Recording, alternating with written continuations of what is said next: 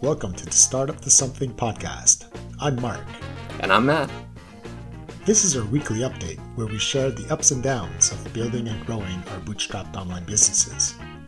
And sometimes we ramble on about tech. Hey, Matt. Hey, Mark. What's up, man? Not much. How was your weekend? Yeah, weekend I worked through it. So, but I saw that there was this really nice mild day coming up this week. Yeah. So I said, all right, I can work through the weekend because I'm going to take those days off. Nice. Yeah, good call. Don't you get burnt out doing that? Like, I feel like I can work like one weekend and then I'm done for like a month. Like, I just can't. Yeah. I mean, when I work on the weekend, it's always very different work. It's always, it's a lot more like strategizing and thinking and journaling. Like it's very different. Okay. But, yeah, I don't get tired from doing it. Okay. Like I find it actually refreshing. Like wow. I feel like I'm less rambling, like, or jumping from one idea to another. It's more like focused, like putting my thoughts on paper helps me like think more clearly. Yeah. Okay. That I understand. Yeah. Cause I couldn't imagine just sitting down and doing more code or sitting down and doing yet more marketing. It's just like, I need to veg out for a little bit at least. Like, yeah. No, absolutely. No, I agree. And when I do it, it's really because we have nothing planned for the weekend. Okay. Which is pretty much every single weekend in the past year. Yeah. Since we can't do anything. Mm. So yeah, like there's nothing planned, like, so. And sometimes my wife works on the weekends. So it's like if really there's nothing else to do, like then, all right, it's like a mini retreat. I'm just going to lock myself in my office and do some thinking, do some writing, and do some planning. Okay. And it just happened that this is the end of the month of March. Yeah. So I usually do a review at the end of the month to look back. What did I accomplish? What did I want to do? What did I do? Right. And then think, what do I want to get accomplished for the next month? Right. Yeah. But knowing that I'm going to take some days off during the week. Yeah. It makes it okay. Like, yeah. I don't feel exhausted afterwards. Yeah, that makes sense. Yeah, I just ended up doing the drive from Halifax back to Montreal on Saturday. So, quit a little early on Friday afternoon after the week of MicroConf. And then, prepped, packed, cleaned, everything, loaded up the car, and then drove back to Montreal. And, yeah, it's a full day. Like, I think we were on the road for 15 and a half hours or something like that. So wow. You just we woke up at 6 or 5:30, got in the car at 6 and then just drove. And by the time we got into Montreal, we just dropped all of our bags on the floor and just collapsed into bed and woke up the next day. No kidding. Because you can't even do a proper road stop, like a road stop, right? No. A pit stop, sorry. You can't stop at a restaurant and take an hour off. And yeah. In Nova Scotia you can, but it takes 2 hours to leave Nova Scotia. So it's 8 a.m. or something. You're not ready for lunch or anything. So exactly. Yeah. But then in New Brunswick, you can't stop. Exactly. Yeah. And in Quebec either, I guess. Yeah. It's all the same. You stop, you get your food, and then they usher you out as quickly as possible so you have to eat in your car. So it's just exhausting. It's just exhausting. No kidding. Yeah. Must not be easy. Yeah. But I mean, it's one of those things you kind of just do it and get it over with. If there was a nice place to stop in the middle, then I would do that. But with COVID and everything else, it's just do it in a day and get it done. Yeah. So last week was MicroConf, Tuesday, Wednesday, Thursday. You and I were both there, and it was a lot of fun. I don't know about you, but I had a good time. Yeah, it was my first MicroConf. Yeah, same. And it was great. I had a great time. Mm. How many attendees would you say were there? I mean, when we were all packed in the auditorium for the main talks, I think I saw maybe 150 people. Yeah, I think that was going to be my guess too. Maybe at max 160 or 170, but 150 I think is. Yeah. Yeah. So yeah, I figured we could do kind of a roundup of MicroConf for this episode and talk a little bit about the talks and what we picked up and some of the people we met and that sort of thing. So yeah, starting on the first day, the keynote, so Rob opened things up, with kind of like an overview. So his talk was titled An Overview of Early Stage SaaS Marketing. And he kind of talked a little bit about the Bullseye framework and some of the early ways of getting traction. And one of the things that he really highlighted that I didn't really pick up on until probably the end of day 2 was reiterating that you really need to do things that don't scale, and that there's a lot of just, you do it as a one-off because it might generate some traffic, it might generate some income, that sort of thing. And it wasn't until, day 2 that I really started to internalize that of just like, you're going to do a product hunt launch once, and then you do it and it's done. And maybe it was successful and maybe it wasn't, but there's all sorts of like follow-on effects of the fact that you did it. Maybe you have more backlinks, you have some general awareness, like that sort of thing, some general goodwill. But yeah, so MicroConf this year was held over Gather.town, which is awesome. Yeah, it was awesome. I feel like on the podcast before I said I was a little wary of it, of like, I don't know, is this going to be dumb? But I was in there for about 30 seconds and was like, okay, this is pretty cool. Like, yeah, no, it's the future of conferences. Oh, I totally agree. Yeah. I think the big selling feature is just that you can be in a pod with people and be talking and then decide, oh, I'm kind of bored, I'm going to leave. So you can just leave the kind of area of sound, area of noise. So you're no longer a part of that conversation and you can just join another pod of people who are talking. And it's all extremely seamless. Yeah, I agree. I mean, it really felt like you were at a conference, and most of the most interesting conversations are in the hallway. Like, yeah, definitely. And you get that same feeling. Like you can see people, recognize them. Oh yeah, I talked to them yesterday. And then you go join them and join the conversation. Yeah, totally agree. I met a lot of really cool people. Yeah. And what was nice is because the whole conference was really about early stage SaaS marketing. Yeah. So it seemed like most people were all at the same level. Yeah. I ran into very few people who had real MRR or something like that. A couple people who had sold businesses that were looking to start something new. But nobody was in there being like, oh yeah, we're doing 5 figures a month and I'm here to figure things out. Just like, okay, yeah. Yeah, exactly. That's it. It felt like, we were all on the same boat. Yeah, totally. Of course, like different, like, there's definitely different levels, but we're all within like one level, one magnitude from each other. Definitely. So, the way it was kind of structured was every day there would be a kind of like a pre-jam. There were a couple of private spaces with topics, so people would jump in and kind of discuss a few things or discuss the topic of the channel that they're in. And then there would be a keynote in the auditorium, and then there will be a break and with more discussions in certain rooms, and then another talk, usually the keynote. So on the first day, they called them the MicroConf Remote Club Space Houses TM. One of the topics was, so there was 2 breakout rooms, one for, is your SaaS a vitamin or a painkiller? And there was another one that I don't quite remember, but it was, why haven't you launched? Why haven't you launched? Exactly. Yes. Which one did you go to? I went to the vitamin or a painkiller. Okay. I went to the other. Okay. Anything interesting pop up there? Yeah, it was interesting. Like we all show up and like everyone is basically waiting for someone to answer the question, why haven't you launched? Because we're all there not having launched yet. And so, I mean, I guess I was technically the only one who had launched. Right. But I was there because I didn't consider my launch a real launch. Okay. Right. Like I didn't do a product hunt launch yet, or I haven't done a AppSumo deal. Yeah. Like I haven't done a big launch. Mm-hmm. I started in a private beta and then officially it was public beta. So I might have announced it in a few places. Mm-hmm. That's a launch. But it didn't feel like a launch. Like, when you hear about the recipe of a launch, you build up a list and build up some hype about it. And then you launch, on this date, this time. Yeah. So that's what I was there for, to hear. So yeah, basically it turned out nobody had launched and we were all just scared of doing it. Fair enough. I recognize that feeling. I see that. Yeah.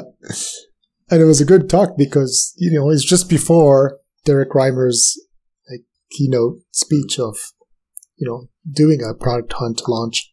Yeah. Yeah. I went to the Is Your SaaS a Vitamin or a Painkiller? And one of the things so I've definitely heard this phrasing before, vitamin versus painkiller. And it was interesting because some people would say this might seem like a vitamin, but it's really a painkiller for these reasons. And it really kind of made me think of, the idea, knowing whether or not something is a vitamin or a painkiller is kind of always in the eye of the beholder. Because it's how well do you know your audience? Are they searching for this issue right now?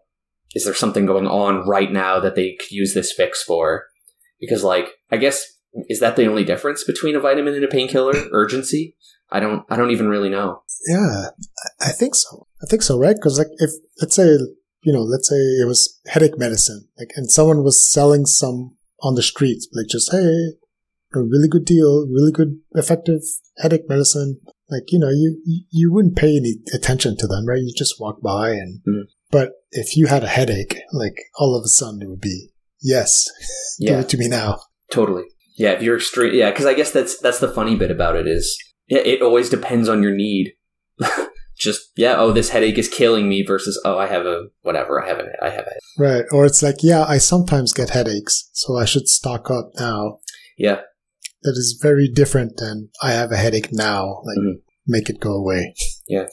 Because I was thinking about that with regards to FBARs as an example, because I know that this problem exists and I know that it causes a lot of pain. The question just becomes, is it urgent enough? Is it an urgent enough pain to be considered a painkiller? And my initial research made me believe that it is, but the more people I talk to, I'm not getting clear indications of whether or not it is a painkiller or a vitamin. That was one of the things that I really noticed at MicroConf. I would tell people, if someone would ask what are you working on? And I would explain the product and people are like, oh, okay, cool.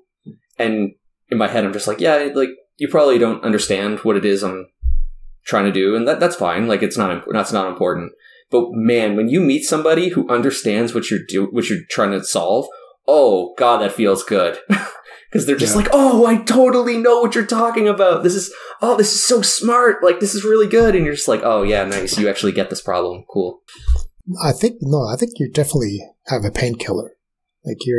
You're solving a pain, right? Yeah. It's a task that nobody wants to do, but they have to do it. Mm-hmm. Yeah. Your problem is finding them when they're experiencing the pain or when it's fresh in their mind. Yeah. Yeah. So that was the talks were fairly short. Because they were basically breaks between one talk, breakout session, and then the keynote for the day. So there was a few people who were kind of talking about what they were doing and that sort of thing. I didn't contribute much to that conversation. I was just really I was interested in hearing what everybody else was kind of working on.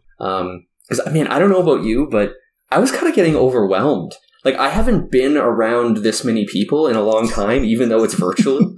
And yeah, I was at the end of the day, I was man, I'm exhausted. I've only been doing this for a few hours, but geez, I'm tired. All these people not wearing masks. Yeah. I'm just compulsively washing my hands. So, and then next up was Derek's product hunt launch review and postmortem. So I know that you've been thinking about doing a product hunt launch for some time. How did Derek's talk affect you? Did it make you want to do a product hunt launch more? I think it's inevitable that I am going to do one. Okay. The question is, how much effort will I put into it? Because he did a great talk, and he had a huge success for it. Mm-hmm. I think he ended up in second place for the day. Yeah, maybe even for the month. Oh, right. I think you're right. I think you're right. I think he was definitely second for the day, and I think he was single digits for the month. Maybe he was number 8 or something like that. Okay. But yeah, so you talked about how, he had a huge spike on the day, and then at the end of the week when they send the weekly newsletter, they had an even bigger spike then. Yeah. So that's definitely interesting. But, he has a horizontal tool, that a lot more people might be interested in. Mm-hmm. My product so far is super niche. Like, I don't know how many of my users are actually on Product Hunt. Mm-hmm. So, I was looking at his numbers and then I was saying, what if I got like 10% of that? Right? Like, would it be worth it? Mm-hmm. And yeah, I was like, okay, 10% of that, that'd be interesting. Like, but, am I willing to do all the work that was involved just to get 10%? It feels like I could be doing other things. From his talk, how much time do you feel like he and Corey put in just against the launch itself? Yeah, I think he mentioned like 8 hours. Yeah. But I don't know. Does that include all the time writing copy and... Yeah. Like he had to make a video to go with the assets that you put with the launch. Okay. So he had to make a video, so how long did that take him to make that video? Mm-hmm. I mean, when I make a video, it takes me a whole day. Yeah, the reason I ask is because he said a few things in the beginning that was very interesting about like having product position and that sort of thing, because that's work that you kind of need to do anyway. Like you're gonna bank that work nonetheless. I don't know how much of his copy was specifically targeted to Product. Like maybe he was just doing like a couple find and replace here and there or something. I don't know. I actually haven't looked at his launch. I should go and take a look at his post. But I know that he, like, if you have a lot of your marketing and like you say your copy already written, a lot of stuff already generated, I really do wonder if how much work it is to create a reasonable launch specifically for Product Hunt. Well, like he said, like for the landing page itself, I don't know if he had to do anything different. Yeah. And that's stuff that he would probably do anyways, so it's irrelevant. But for the launch, he has to, as a maker, he has to post like the first comment on it, right? Mm-hmm. To say who he is and what problem he's trying to solve and why people should try SavvyCal. Yeah, that's true. Yeah. So, I mean, for me, that would take me a whole day to write that. So like a whole day to make the video, a whole day to write that.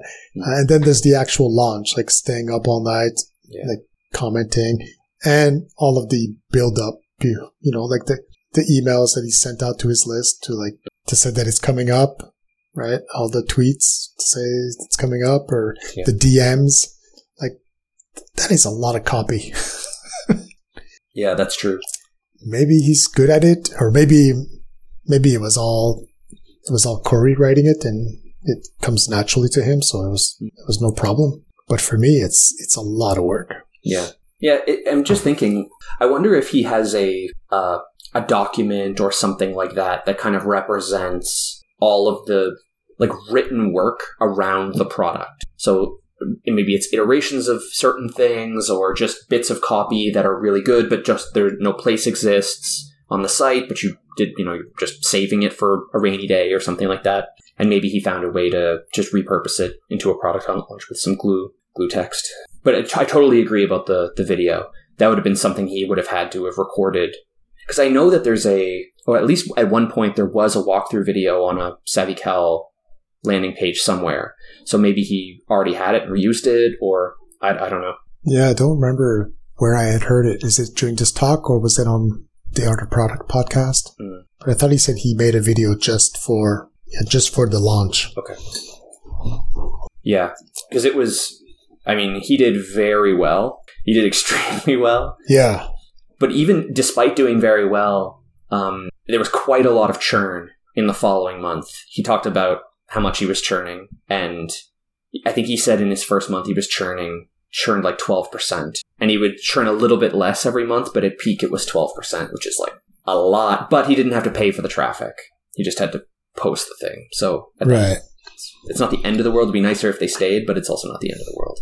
Yeah, see, that's it. All those things scare me. Like, I mean, like I said, I think it's inevitable I will do it. Just, because it's free traffic. But like, if I put the exact same amount of energy he put into it and I only get 10% of the results, I don't think it's not encouraging. Yeah. One thing that he said in his talk that I really liked was, well, he said two things. One was set your expectations. At the end of his presentation, he said, just like, come into this with very low expectations because there's no way of knowing how you'll do. But the other thing he said that I really liked, a nice little quip, was putting gas into the engine of serendipity.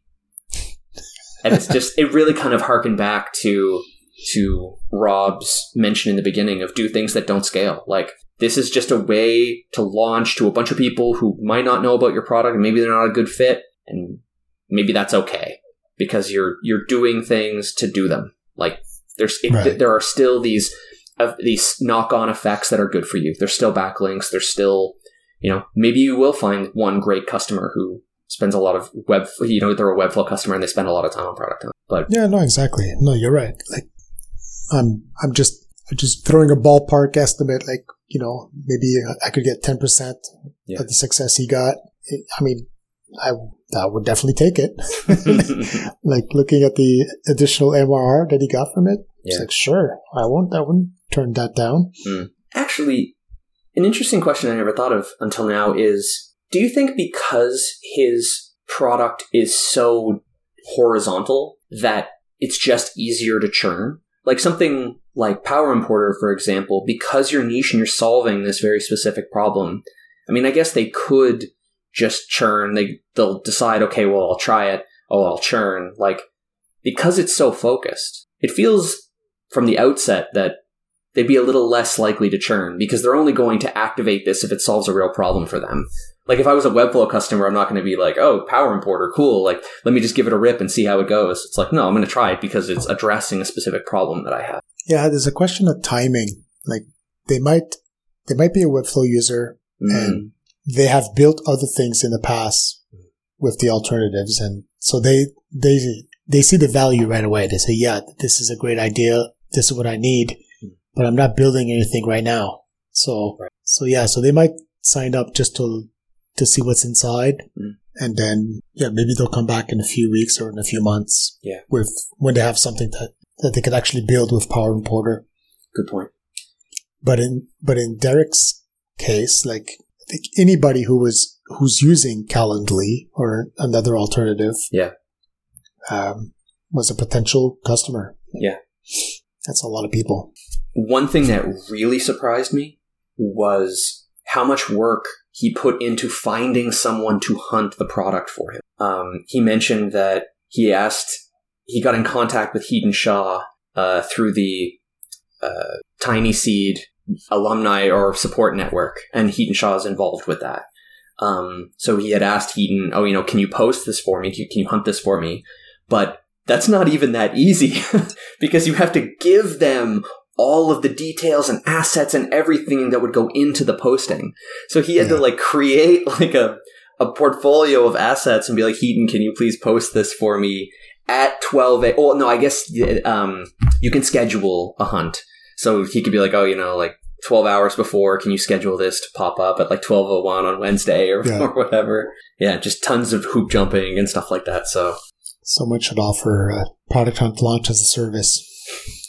Well, I think they do. Is that what Ship is? Like Product Hunt Ship? No, that's like a landing page for you to pick up beta testers. Okay. It's for you to easily put up a landing page that says, launching soon and sign up to be notified when it's available. Okay. Yeah, I don't know if they actually do the launch for you. Yeah, because I agree. Like a one-click Product Hunt asset generator or whatever. Right. Would be, or give me this copy. We'll formulate everything so it looks all pretty. That would be awesome. That'd be very helpful. I don't know. Did you have any other takeaways from his talk? No, that was it. Yeah, I think I liked. This was a great start. I was about to say, I think it was my favorite, and then I remember day 3, and day 3, the keynote in day 3 was amazing. I can't wait to talk about it. But yeah, so it was definitely a great talk, very well put together, and really, really illustrative of what's going to go into one of these launches, what's involved, and what a potential outcome looks like. But your mileage may vary. Yeah. So day 2 was all about AppSumo.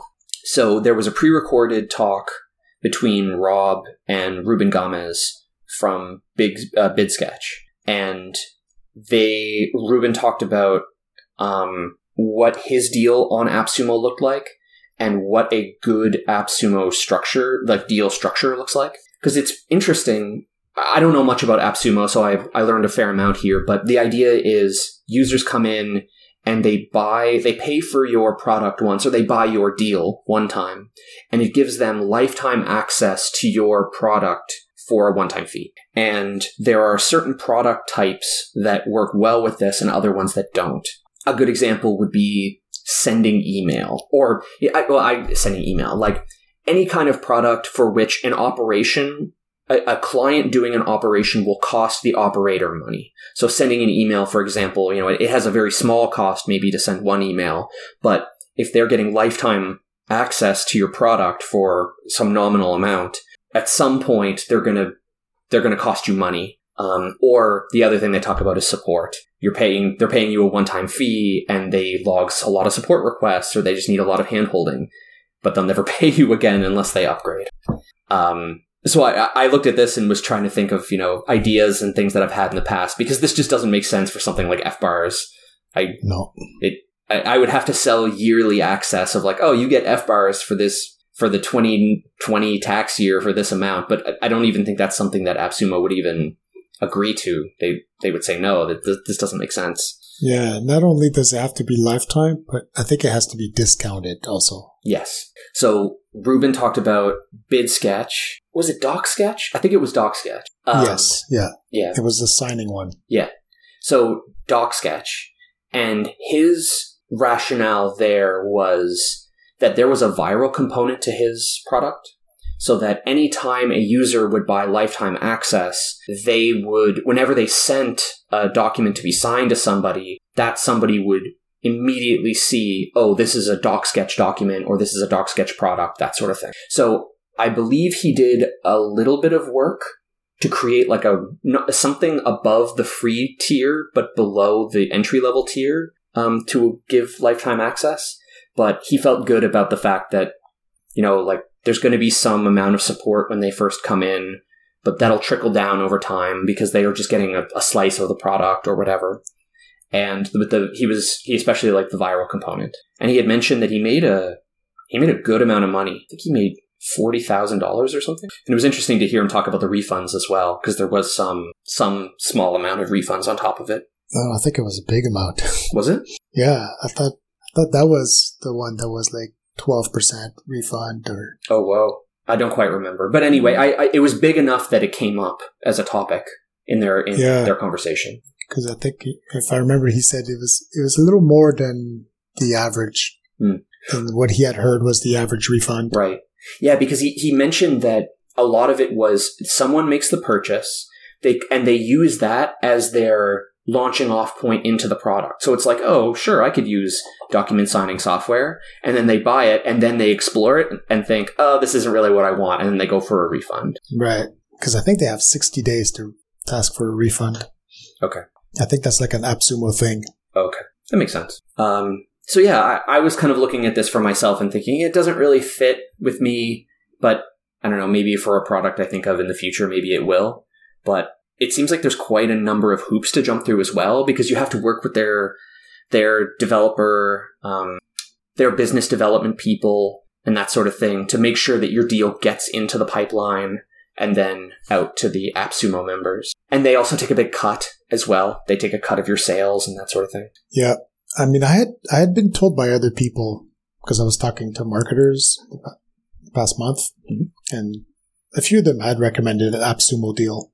And I sort of knew what AppSumo was, but I didn't know, and I'm not a user of it. And so I was looking forward to this talk. Like, okay, this will be a good opportunity to find out a concrete example. Yeah. And actually, for me, AppSumo makes more sense than Product Hunt.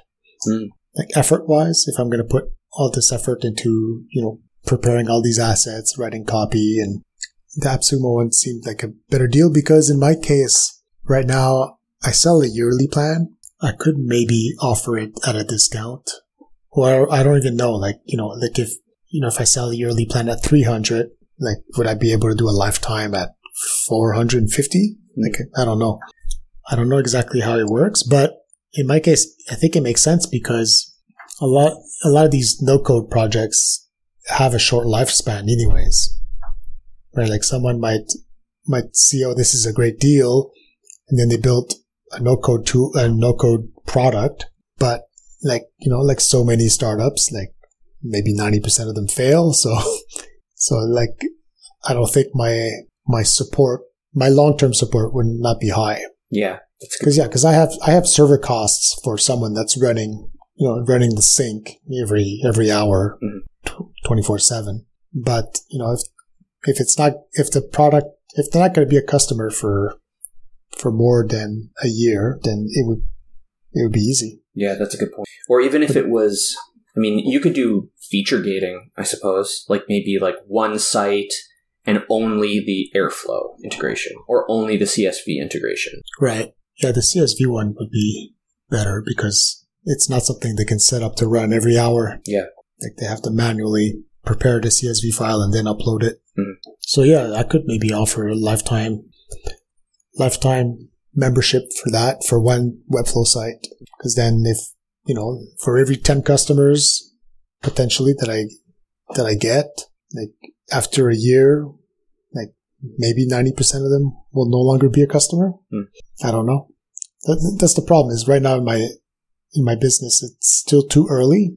Like I've only been really public live since November. So my churn is extremely low. So I don't really know what my real churn is going to be like after a year. Yeah, it's when renewals come that you'll really start to get a better idea. Yeah, well, actually, most of my customers are paying monthly. Oh, great.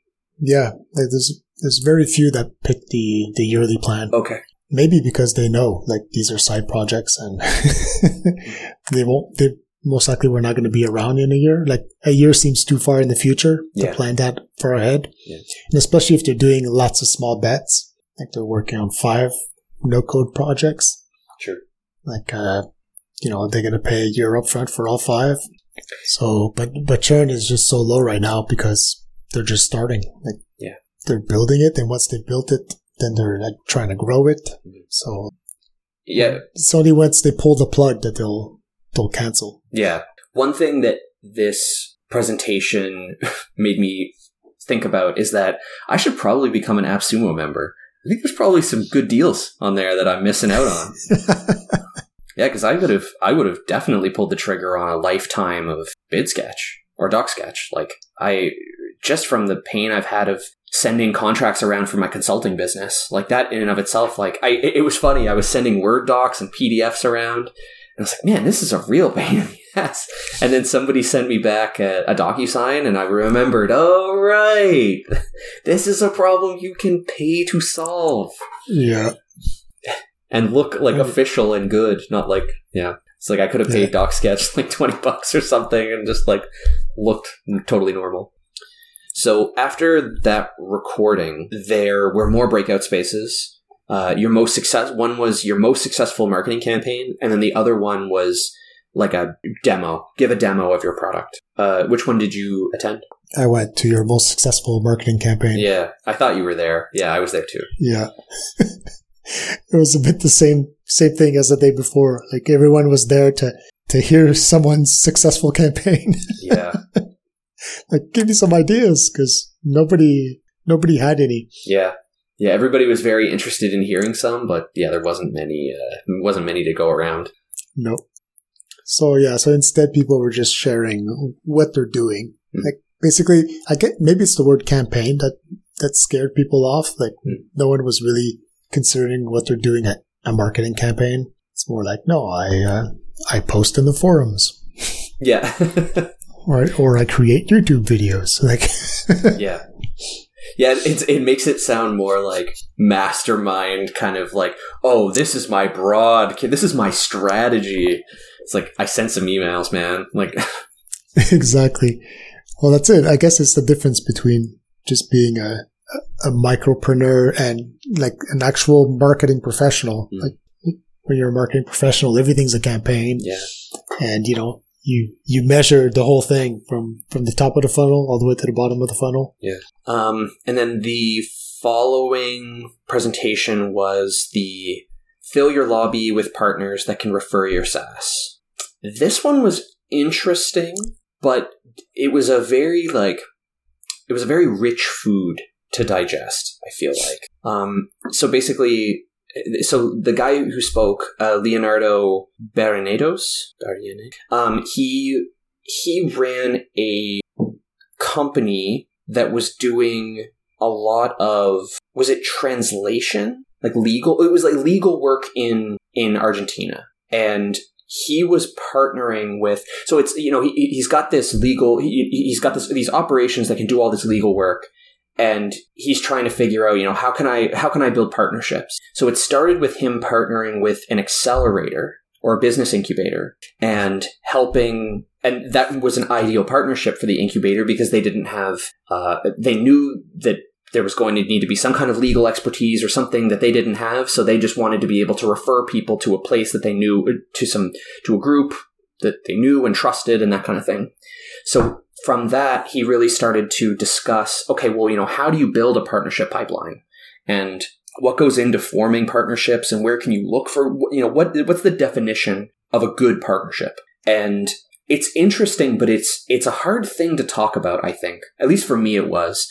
I think about trying to form partnerships with people and the idea of, I don't know, I'm very much like, I have a product, will you buy my product? Less so like, oh, well, I can refer you to this person and we can have a deal. I don't know. I found this one pretty difficult his examples were good of how to form partnerships, but maybe it's just because the way his business was structured or what he did lent itself so well to partnerships that it makes it difficult for me to relate to what he was talking about. Yeah, I had high hopes for that talk because I've been looking for partnerships, like, I'm looking for a way for finding partners that can do the marketing for me and then I can concentrate on product. Mm-hmm. But yeah, I must admit that I didn't find the talk helpful.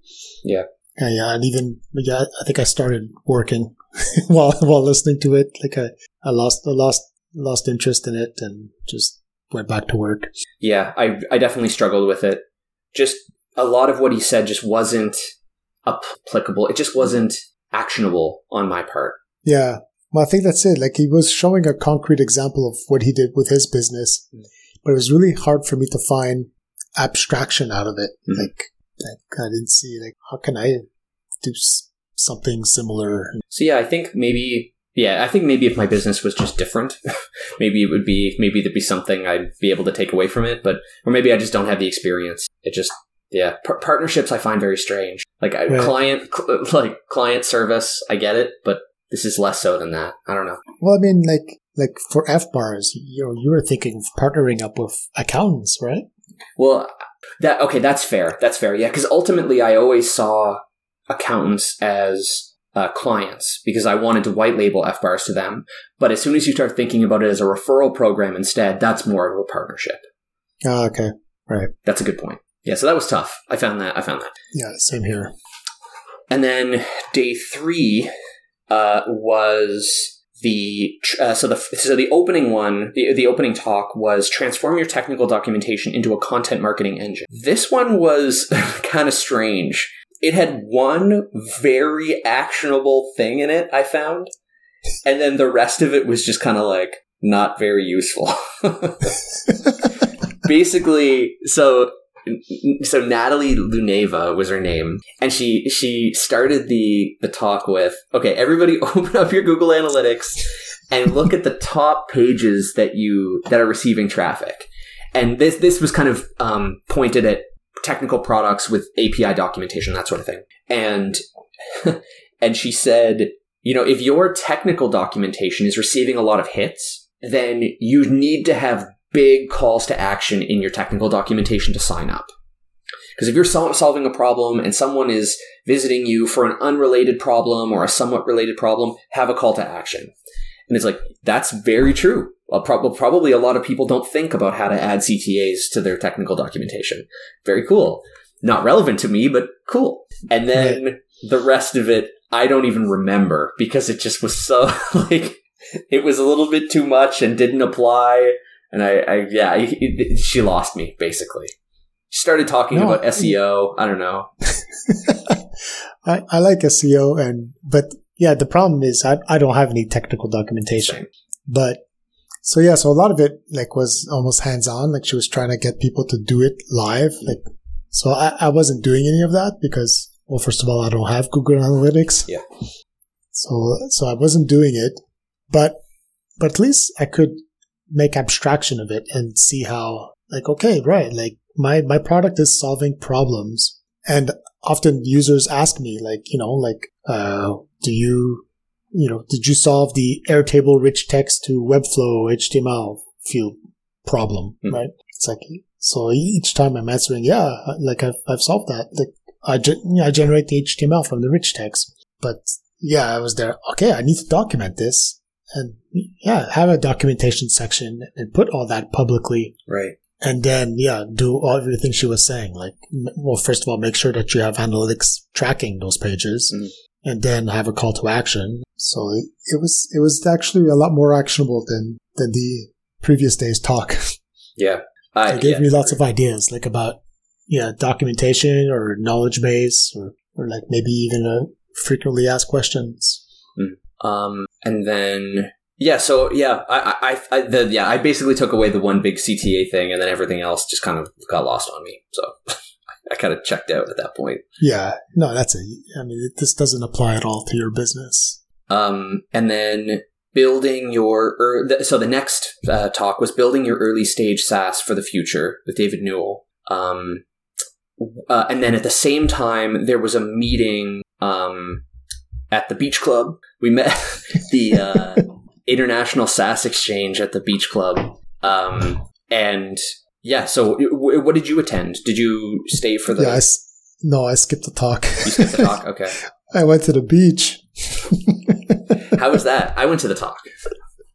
Oh, really? Okay, good. Because I knew they were recorded, I was like, I'm just going to skip this one, and I'm going to go hang out with people, and and then I'll go try to find the recording. Yeah. So I went to the beach, met lots of really interesting people.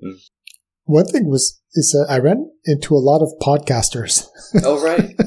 Yeah. So I wasn't really expecting that.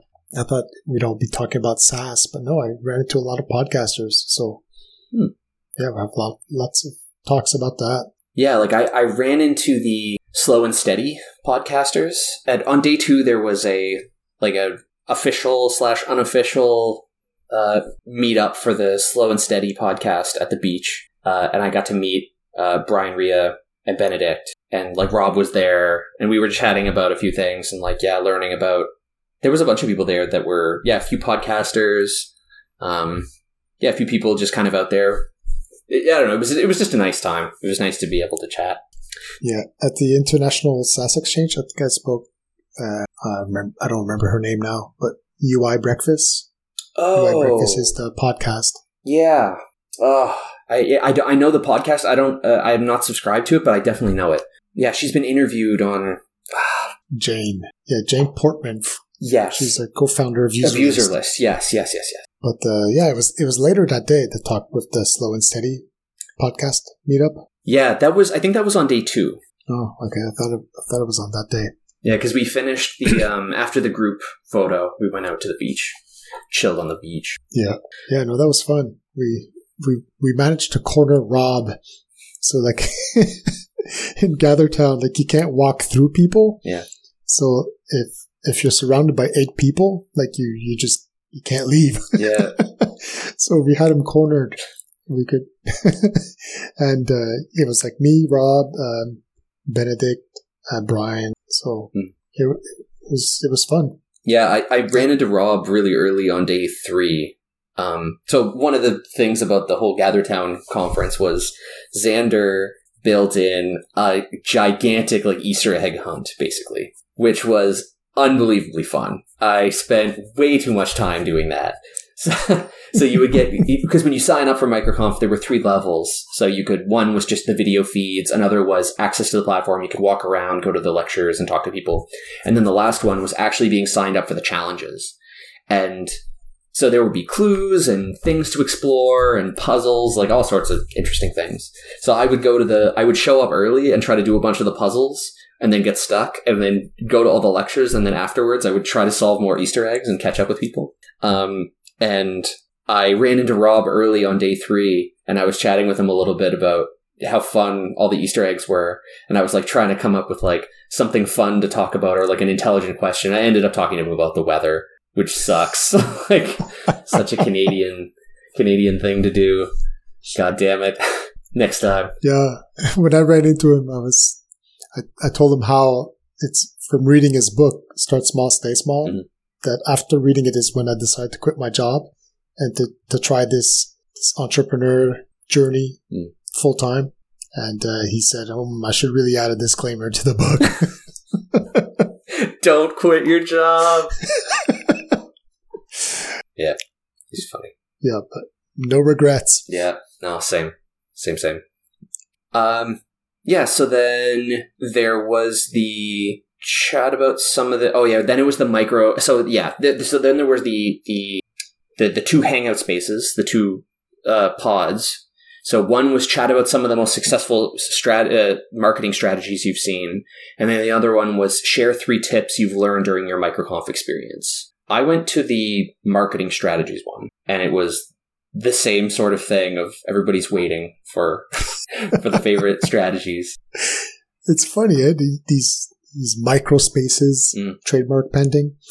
Like it seems like they were the most awkward ones. Yeah. But if you just hung out in the hallways or their library or any of the places where you just run out, there'd be a bunch of people that organically just gathered in one spot on the map, and then you join that, and those conversations were great. Yeah. And they were always around one theme, but it seemed like because the theme just came up organically, like those conversations were great. Yeah. But when they were put on the schedule into a designated area, it seems like everyone was like, yeah, I have nothing to add. I'm just here to learn. Yeah, I definitely agree. Yeah, like I don't know anything about marketing. I can't help. I can't contribute to this conversation. This is why we're here. Yeah, because I think it'd be kind of interesting to have more. Kind of flipping that on its head. Like, how could those have been more successful? I mean, maybe if there were more marketers there to kind of lead a discussion, or maybe decompose something, or like I'm decompose something, like present a strategy and then kind of break it down into interesting pieces or notable tidbits or that kind of thing. I definitely ran into a lot of people who were like, I'm here to try to figure out how to market, and they're already doing some PPC, maybe they're doing some Facebook group marketing, like just kind of general stuff. And they're looking for more actionable things in niches. So I don't know how actionable it was for them, but yeah, I just want to talk to more marketers. I need friends who are marketers. Well, you should definitely join Swipe Files. Yeah? Okay. Yeah. Okay, let's finish this up, and then I want to hear about your adventures with Swipe Files. Okay, so the last talk that I enjoyed the most was Become the Wise Advisor with Mike Ritchie, the founder of Sequel. And I was not expecting that one to be good, and it turned out to be super actionable. Yeah. So he was really talking about Q&A platforms like Quora and how to use those platforms to drive traffic to your site. And that was super actionable. Wow. He gave me a lot to chew on there. So Sequel is a really interesting product. I sent it to my wife. I think that's something that she might actually use. But like you can kind of turn any website into a SQL database and be able to run queries against it and that sort of thing. So if you think about like what that product is doing, finding anybody who's asking questions about how do I pull data from a Google Sheet and try to do something. Because his product is doing a lot, but it's also how can I pull data from a Google Sheet and run a query on it to get some result, or pipe that result into something else, or, there's anything around dealing with data and where various places it comes from. And what he was doing was going into Quora and finding people who were asking questions about how to get data out of Google Sheets in a SQL-like format. And he would reply answering their question because SQL had already done it. So he would reply and say, you can actually do something like X and Y. You should look at this library or whatever. Or we're already solving this problem in such a way, and we provide this function. And he went off. Like, he gave all sorts of interesting questions. Because, like, one of the most interesting questions that the audience asked was, on Quora, for example, there's probably 50 duplicate questions. Like, how do you pick which ones you should answer? Or, like, do you just go in and, like, turn the crank and answer 50 questions? And he really related the problem back to the long tail keywords that he was trying to match. So he would go in and build long tail keyword lists of, it's like, how do I extract, or like every permutation of extract and Google Sheets, and just like different synonyms and whatevers to try to like create these long tail lists. And then he would try to figure out, how can I attack each of these long tail lists by answering questions on Quora that show up when these questions are asked. So really cool strategy. Like, that was very actionable. And he gave tons of little examples like this. Super cool. Super, super. Yeah, he would construct these Google queries to also find the top rating, the top ranked Quora questions that show up in Google results. Yeah. It's like, those are the ones that I need to have my comment in. Exactly, yeah. Because they're the ones that Google's already indexed. They're already sending traffic there. You just want to latch onto those and be in it and try to get yourself to be a top answer there. Yeah. Really clever. I've definitely added it to my list of to-dos. Yeah. To try to, because it sounds a lot like what I'm doing in the Webflow forums, but I never had even thought of checking out Quora. Mm. And I also didn't know that you can just create an account and start answering questions right away. Like, I thought it'd be like, you have to warm up your account first, or like in a lot of communities, you create an account and then they make you like, you have to accumulate so many points before you can post a link, or this many points before you can, embed a YouTube video. Right. And as for Quora, it seems like, nope, like anybody can sign up and start commenting right away, and we'll let the voting decide what's spam and what's useful. Yeah. Yeah, that's super cool. Super, super. Yeah, so had a great time with that. Took lots of notes. For me, that was the most actionable of all of them. Okay. Of just ideas for things. Because, like, I'm already doing, I've spent a lot of time looking at search volumes for FBARs, and it's not super high, but I'm sure there's a lot of long tail keywords that I can't find, or I need to do some research into how to find them. Because, yeah, it's super interesting to think about how much is out there and how much is actually an untapped market, so to speak. Yeah, because I've been doing similar to you. Like, there's a lot of expat groups that I'm in, and just kind of going in and posting and saying, whenever somebody has questions about FBARs or that sort of thing, going in and saying, okay, here's some pre-computed answers of, you need to do past years, you need exchange rates, you need X and Y, and kind of answering their question, and then saying, or, you can pay me to do it. You can use my solution. Right. But the problem with groups is that that's part of the deep web. Like, it's not crawled by Google. Yeah. They're all permission. You have to ask for permission. They're not open. Yeah. But Quora or the Webflow forums, those are public pages that are crawled by Google. Yeah. So when you answer something, it's there forever, and it's backlinks to your site. Yeah. So, yeah. He also brought up running.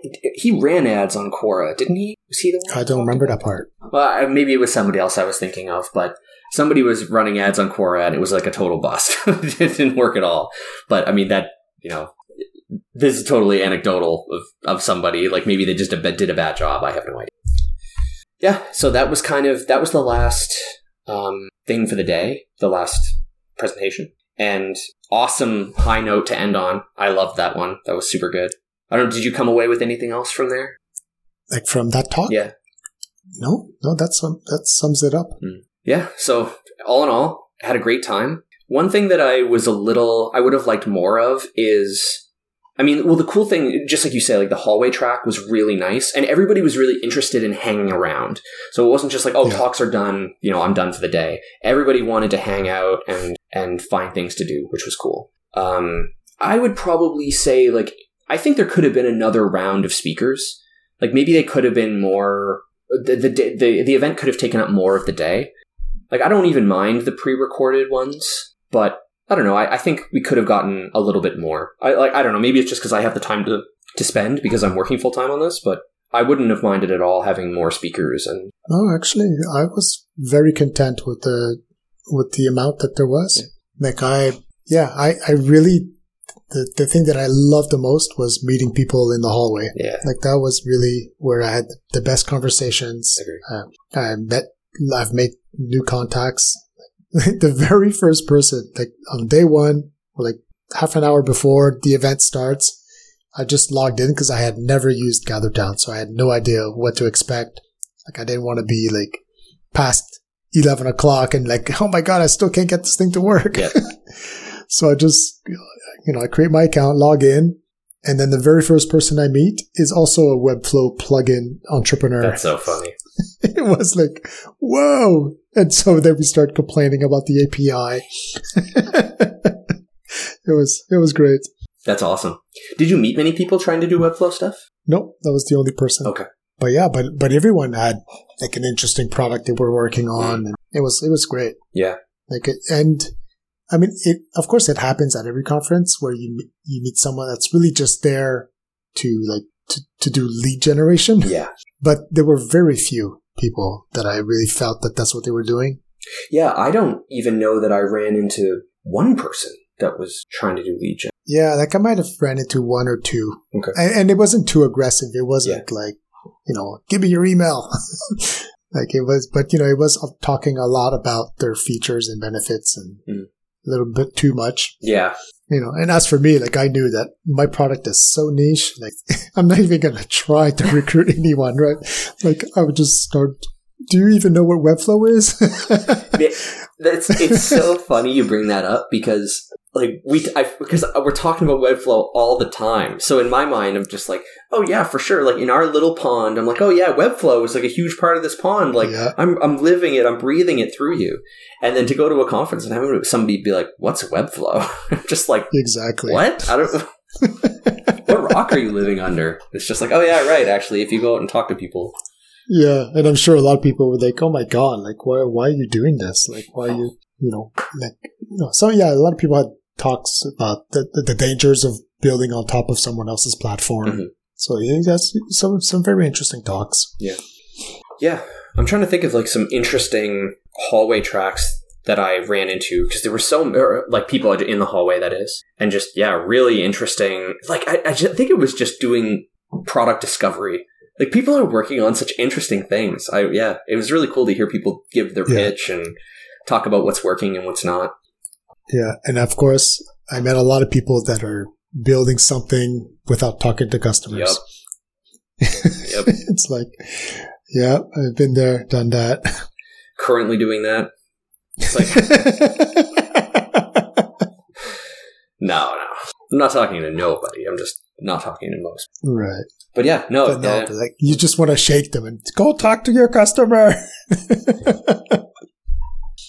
And then I also found people that are married to their solution. Mm. Yeah, like you start brainstorming. Okay, but what about this instead? And it's like, no, they're married to their solution, even though they're not talking to customers. It's like, no, this is a great idea. Like it's like, yeah, I know, I've been there, I've done it. I won't tell you how it ended. Yeah. So yeah, in all, I'm very pleased. I'm excited for the next one. Hopefully it'll be in person and I'm making enough money that I can go to it. It'd be very nice to meet some of these people. Yeah, that's it. I mean, the cost is why I've never been to MicroConf because I've been listening to startups for the rest of us for over 10 years. Wow. So I've known about it this whole time, but every year, like I'd look at it and go, ugh, the flying down to Vegas or Minneapolis or Europe. You know, like it's really hard to justify that, you know, as a business expense. Yeah. I mean, I guess that's why you say you go there for lead generation. Yeah. Because then you can expense it. Yeah. But in my case, I was like, no, there's no way. Like I'm going to go there and generate business. But now I see it more as, no, it's an opportunity to make connections, like to make friends. Totally. So circling back to Swipe Files and meeting more marketers, have you been enjoying your time in the Swipe Files community? Yeah. And I'm not even using it to its full potential. Okay. Like I'm not very active in the forums. But this week, like every Thursday, Corey has this Think Tank Thursday where one business basically describes their business like in full detail, like what's the market, what's your positioning, what's your messaging, what are the products, and what channels you're using to market. Right. So just doing that exercise of like writing all that was super helpful. Oh, that's great. Like, because it forces you to like think about it. Like, you know, as a technical founder, you're positioning. What's that? So then, you know, you go research it, or you see all the other examples of Think Tank Thursdays that have been done, and you get to see, oh, okay, that's what positioning means for that business. So just doing the exercise itself was super useful. But then, like for like the next days, like you have marketers like they're commenting, they're giving you tips or feedback or recommendations, advice. They're super helpful. Okay. So if you want to hang out with marketers, it's definitely the place to be. Okay. Yeah, maybe all spring. And it's dirt cheap. It's ridiculous. Okay. I think it's like $99 for the year. Okay, cool. Yeah, that's pretty cheap. Yeah, no, it's ridiculous. Okay. And he's also organizing like these weekly events. And last week there was a really interesting one called How to Run a Jobs to be Done interview. Oh. I don't know if you're familiar with Jobs to be Done. Yeah, so I know there's like a whole framework and book and series around it. Exactly. I've never pursued it, but it sounds incredibly useful. Yeah. So here, like they actually did a mock interview of a Swipe File member as if Corey had hired them to do a Jobs to be Done interview. Oh, wow. So here we got to see an actual concrete example. Like, what did it look like to interview someone? And it was so actionable. Oh, so man. like, I took down so many notes. Okay. And I actually did one this morning. Oh, wow. Yeah.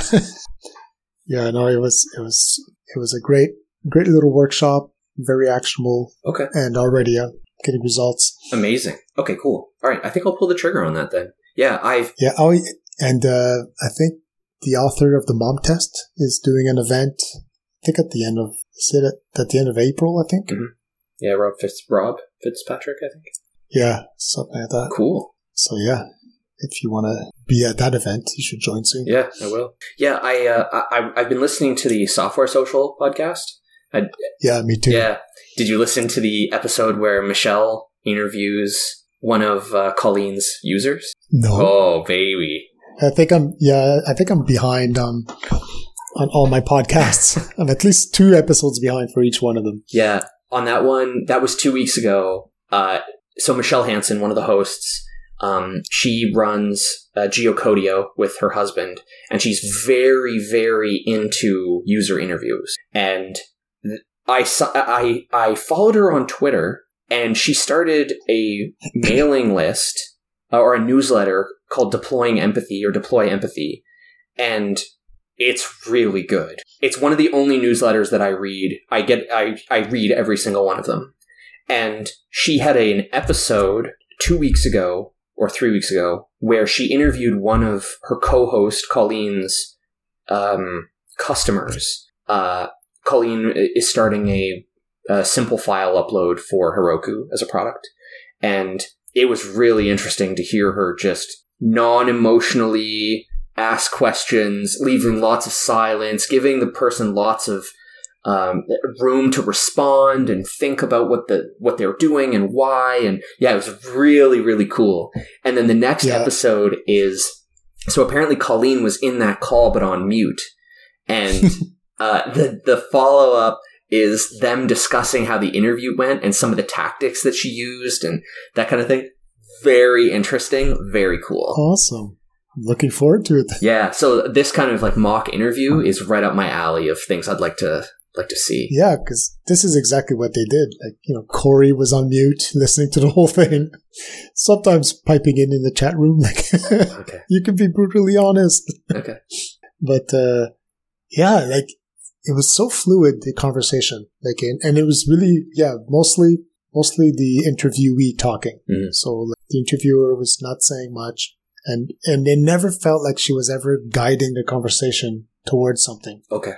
But at the end, like, she shared with us what were the questions that she was trying to get answers for. Oh, cool. Okay. Yeah. This is where, that's where the $100 on its own. Exactly. Oh, it's funny. I went through, for my consulting business, I went through an accelerator, well, not accelerator, like an incubator here in Montreal. And we got to meet some sales professionals and that sort of thing. Cause I'm very interested in sales and like how that works, how to talk to somebody and really understand that this is a fit for both of you. And I was asking people like, I would love a case study with like real, like videotaped sessions of people of someone selling and what they're doing and then hearing commentary, watch it and then see commentary on, like, that would be so incredibly valuable, and it just doesn't exist. I just can't find it. Or the guys, or and maybe I'm just, at this point, I'm trying to explain why this material doesn't exist, but man, that would be helpful. Holy crap. Like, just to see it happening around you would be really interesting. Right. Yeah. It's like watching someone code live on Twitch. Yeah. Like they talk through their thoughts while doing it, mm-hmm. but you can't do that when you're selling. No. Yeah. So you would have to do it as a commentary track afterwards. Exactly. Yeah. Because it'd be really interesting to have somebody be like, okay, it's all recorded, and then to be able to pause it and say, okay, so at this point, they just said this, and what this sounds like is an objection. They're beginning an objection. So what I have my objection handled responses here, so I'm going to come in and start talking about this thing right away so that they don't ramp up to this objection or something like that. Like, I mean, maybe it's less than that, or I say less than that. Maybe it's less complex than that, or natural salespeople do it automatically, but God, that'd be so helpful. Shut up and take my money. I know, right? Like, jeez. So yeah, I'm very interested in any kind of mock interview or examples, that sort of thing. I think that's really interesting. Because I've heard of sales coaches where people will record their sales, like calls they have with their clients, and then they'll send that to their sales coaches, and their coaches will go over it with them and say, oh, what were you thinking about, or whatever. But yeah, like, seeing it in mock would be really interesting. Yeah, no, I don't actually do sales, but definitely the customer interviews are very interesting. Absolutely. I've only done one so far this morning, and like I can pull quotes from exactly what she said, and it would make amazing copy for my landing page. Like, it was just like, yeah, like the words she was using, I was, oh my God, like that's, I would have never have described the problem that way, but this resonates with me, and I'm not even the target audience. Yeah. Was that a current customer that you were interviewing, a potential customer? Potential customer. Okay. Yeah. I had seen her on Twitter a few times complaining about trying to sync Airtable to Webflow. And I had piped in a few times, and, it never went further. I never saw her sign up. So after seeing this talk about interviewing customers, like I just DM'd her on Twitter and said, hey, did you get a chance to try out Power Importer? So then we started chatting, and then I said, I'd love to chat on the phone about what you're working on, and one of the other things she mentioned. And I said, and this is not a sales call, right? Yeah. So it's not a sales call. I'm just trying to learn more about people building things with no code. Sure. So yeah, so then we scheduled it for this morning, and it was. I definitely see how practice would be good to practice, because it's definitely a skill. Yeah. And I'm not very good at it, but it was good to know, like, okay, you're not selling. So, and you're not trying to solve their problem. So if she says, oh, like, how do I get this doesn't work in Integromat. Like, I'm not trying to like say, oh, well, it would work in Power Importer. Like, I dig deeper, So like, it's like, well, how did you try to do it? Or like, why did you think you could do it in Integromat? Or just like get her to talk more about all those problems. And in the end, like, she was convincing herself like that maybe she should just switch to Power Importer. Right. Because like she was describing how frustrating it was, how much of a pain it was to set up an Integromat, and how their customer service absolutely sucks. Like, so it was like, yes, valuable. Like, just a gold mine, all this information. Nice. There. Wow. Like, yeah. And I found out how she heard about Power Importer. Why didn't she pick it? Like, it's all like really, really useful information. That's very interesting. Yeah. Like how people find you. Yeah. Was it SEO? No, actually, it was word of mouth. Oh, wow. Ooh. Yeah. People can't stop talking about you. Yeah, exactly. I wish. Yeah, I think I'll give the Swipe Files community a shot. I could definitely. Yeah, I plan on being more active. Okay. Like, I know there's so much value to get from it, and I'm not very active in the community. I mean, obviously, because I don't feel like I have anything to share. Like I'm the least qualified marketer there. Until I join. But like, I plan on posting, like, so right now, all the feedback I got from my Think Tank Thursday was all about the landing page. Like, like I said, I'm having a hard time with the messaging. I'm not even sure what my positioning is. So I've done lots of thinking of that since then, just after reading all the feedback. So I will post again once I have my landing pages rewritten. Right. Just to first of all thank them. Like, here, this is what I did. Thanks to all the feedback. What do you think? Do you have more ideas? Maybe this is a dumb question, but what is your positioning? Or like, how do you position yourself? Or how were you doing it before? And once you've gone through this exercise, how has your positioning changed? I think I need to put more emphasis on that it's an alternative to Zapier and Integromat. Okay. Like, that was already sort of my positioning, but I need to show how different it is. Like, that's the alternative. Either that's what you're using now, or that's what you've been told to try to use. Right. Here's how Power Importer is different. Yeah, really selling yourself as the different solution. Yeah. And then that drives all the messaging after that. It's like, how is it different? Well, first of all, our technical support doesn't suck. Right. Okay. And then all the things that are such a pain to set up yourself, like, well, it just works out of the box. I see. This thing I'm still struggling with is the root landing page that I have for the website. It's still not clear to me, what do I put there? Because right now I have 2 products, so 2 different landing pages, one for each product. That copy is easy to write because it's solving a problem. So I just have to describe the problem, describe the benefits of using my product instead. Right. And I can have quotes from people using it and logos of companies using it. That's all easy. Right. But it's the generic landing page where you just go to the naked domain. You just go to powerimporter.com. What do I write there? Yeah. Right now I'm sort of saying it's like a suite of pre-made workflows. And it's just a whole bunch of jargon. Yeah. It doesn't say anything. Like, yeah, I see what you mean. And it's hard for me to say this is like a better alternative than Zapier and Integromat, because one of my products really isn't. Like, one of my products is this CSV update, which is a competition to Webflow's native CSV import. But I think it doesn't either. I just redo the landing page to also pretty much sell the Airtable sync feature, because like, wherever I distribute a link to my website, like, I get to pick which link I share. So when I'm solving people's CSV import problems, then I'm just sharing the CSV product.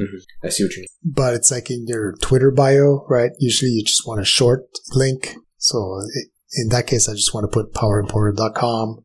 But really, what I want to sell is the Airtable sync feature. Yeah. It's like, so I could do that now. It doesn't solve the problem long term because when I add a third product and a fourth product, well then I do have to find a way to describe them all on one page. Right. And did you bring this up as a potential problem in your swipe files post? Yeah. Okay. And what kind of feedback did you get? Like, this is very interesting. Yeah, no, it seemed like no one really addressed that problem. Okay. Except I think someone was basically saying how like the links, I should really be driving traffic to the Airtable sync feature. Okay. Like that's really the main product. And so like, that's probably what the homepage should be. But they were talking more like, yeah, in your Twitter bio, that's what link you should put right now. Drive traffic to that page. Right. And if I do a product hunt, I mean, that's the page I'm going to also launch. It's going to be for that one product. Right. Do you have many customers that are doing CSV upload as well?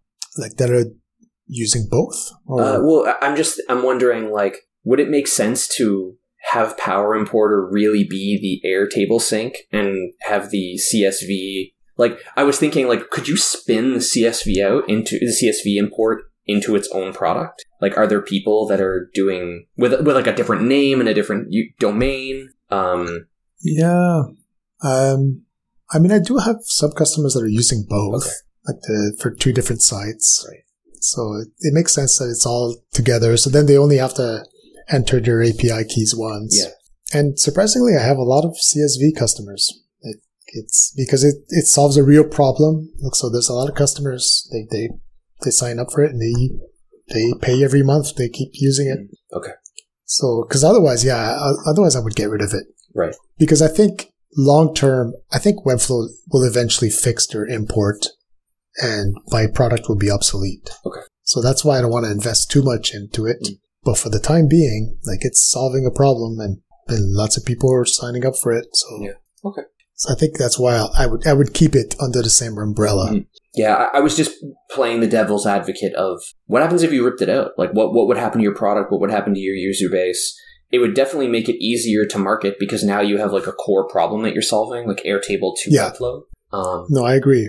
For that, it would be simpler. But at the same time, like I would have to have two brands to manage. Yeah, no thanks. Yeah, exactly. And actually, like I have plenty of people that have signed up to use the Airtable sync, but then they realize, but you know what? Like it's going to take me forever to migrate my data to Airtable. So I'll just use a CSV in the meanwhile. Okay. So they end up using the second product. Sure. Or vice versa. Like they show up with a CSV and then they go, oh, but wait, this makes a lot more sense if I put everything in Airtable. Like then they will manage all the reference fields between the tables. Right. Interesting. So it's like, it seems like I have to live with it. They're together now. Yeah. But like in the short term, it could simply be that when you enter the landing page, I could simply just do a redirect to the Airtable page. Like just keep it simple. Like there is no home page. If you go to powerimporter.com, it redirects to the Airtable sync page. And that's the product. Yeah. And when I have a third product or a fourth product, then I'll tackle that problem. Yeah. It'd be interesting to think about. Yeah, like I'm trying to think about any company that could have possibly have dealt with this problem in the past. Or if this problem had a name. Yeah. What's it? I mean, think of Microsoft, right? If you go to Microsoft.com, what do you get? That's a good question. It's not a good example because everyone knows what Microsoft is, but it's a concrete example. Like if you go to Microsoft.com, like what's there? Are they talking about Windows? Are they talking about Office? Are they talking about Visual Basic? Or like Stripe, for example. Like we say payments, but they handle so much stuff. Yeah, but no, that's a good point. On their landing page, they seem to try to cover everything that they do. Yeah, they kind of have this like payments umbrella, but like so much goes into that domain from fraud to processing. I mean, that's sort of what I have now. It's like I think my headline is easily manage your Webflow CMS. And then I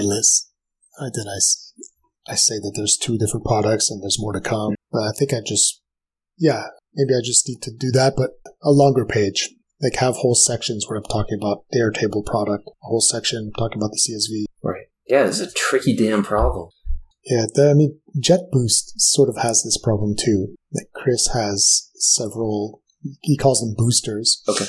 That's actually, I wish I had an easy word to use for all I call them workflows, but I don't think people get it. But I don't want to call them automations because the CSV one is not an automation. Yeah. So I don't know what to call them. I like how he's able to just call them all boosters. Yeah. Yeah, it'd be nice to have a noun, your very own noun. Yeah, exactly. I'll start But yeah, he has the same problem where he has like, I think 4 of them or 5 of them. Okay. So if you land on the JetBoost homepage, what do you see? That's a good question, eh? Your no-code Webflow sidekick. That's hilarious. I was just yesterday I was thinking I should use the word sidekick. I didn't even notice that's what he uses. So yeah, I mean, that's it. Like his page, I guess listeners are not seeing what we're looking at. But yeah, you get on the main headline is what you said, the no-code Webflow sidekick. Mm-hmm. But then he has sections for like the real-time search, and a section for the dynamic filters. Yeah. And a section for the favorite items or wish list. Yeah. His H2 immediately lists examples of some of the problems that he solves. Yeah, I guess that's it. That'd be one way. And a lot of them are saying how I should have the product above the fold. In this case, JetBoost doesn't, but they were all recommending that I should. Yeah, the woes of the marketer. Yeah, I mean, seriously, I'm really stuck on this copywriting for all this. I really wish I could just hire someone to do it. Yeah. So yeah, that's really it for me for the week. My week was really just taken up with MicroConf and then wrapping up for the trip back to Montreal on Friday. So yeah, me too. Like all these events that I went to this week, like I didn't get much work done. Just a bit of customer support and copywriting. Yeah, I think for this coming week, I'm just going to let my ads run and try to do some more cold calls. I've made a little bit of headway on my consulting. I met with another consultant and we're making way on getting everything submitted, so that's great for the shred stuff. I've finished the 2019 portion, so I'm working on the 2020. So I probably have about 6 hours of interviews that I need to do with developers to understand what they were doing. And then I'll be able to finish up the 2020, which is good. And then from there, I'm just like doing the Facebook ad thing. I'm going to try some Google ads. And I haven't spoken to any FBAR customers in a while. Like, it's been a couple weeks now that I haven't spoken to accountants or people. I've been posting in Facebook groups and that sort of thing to kind of give people some content to chew on. But it's been a long time it's been too long since I've spoken to an accountant. So I really got to get somebody on the phone. I've just got a couple of experiments out there, just seeing if I can get some clicks for a reasonable price and go from there. So have you got any feedback so far from these campaigns? Not enough. No. Okay. So are you getting any impressions? Yeah, I'm getting some impressions. I don't have any clicks yet. I'm not sure about, one of the things that Facebook tells me. So it tells me my total addressable audience, and it's big. It's in the hundreds of thousands. Okay. But my reach is not very good, and I don't know if that's because of the budget I have set or not. But it must be the budget. Otherwise, yeah. So I don't know. So I need to set a budget for myself that's reasonable for reasonable results, but I don't know. I mean, now is not the time to be cheap. I should set a reasonable budget, not something like, I'm going to spend $50 and hope that I get 1 million clicks. That's a ridiculous expectation. Yeah, I think you're right. I mean, because your goal is your goal is to validate. Yes. To get people in so you can talk to them, even if it's not profitable to pay whatever. $50 a day or $100 a day. Yeah. So I need to spend some money and gather some real data because, at least Facebook is telling me that the audience is there. So hopefully that's the case. Well, that's good. It's good that you can target them. Yeah. Yeah. So how are you going to spend your week? Yeah, I'm not sure yet. I mean, we're running pretty long now, so maybe we'll talk about it next week. But we'll talk about it next week. Sounds good. Cool. All right. Have a good one. I'll see you next week. Yeah. Thanks. You too.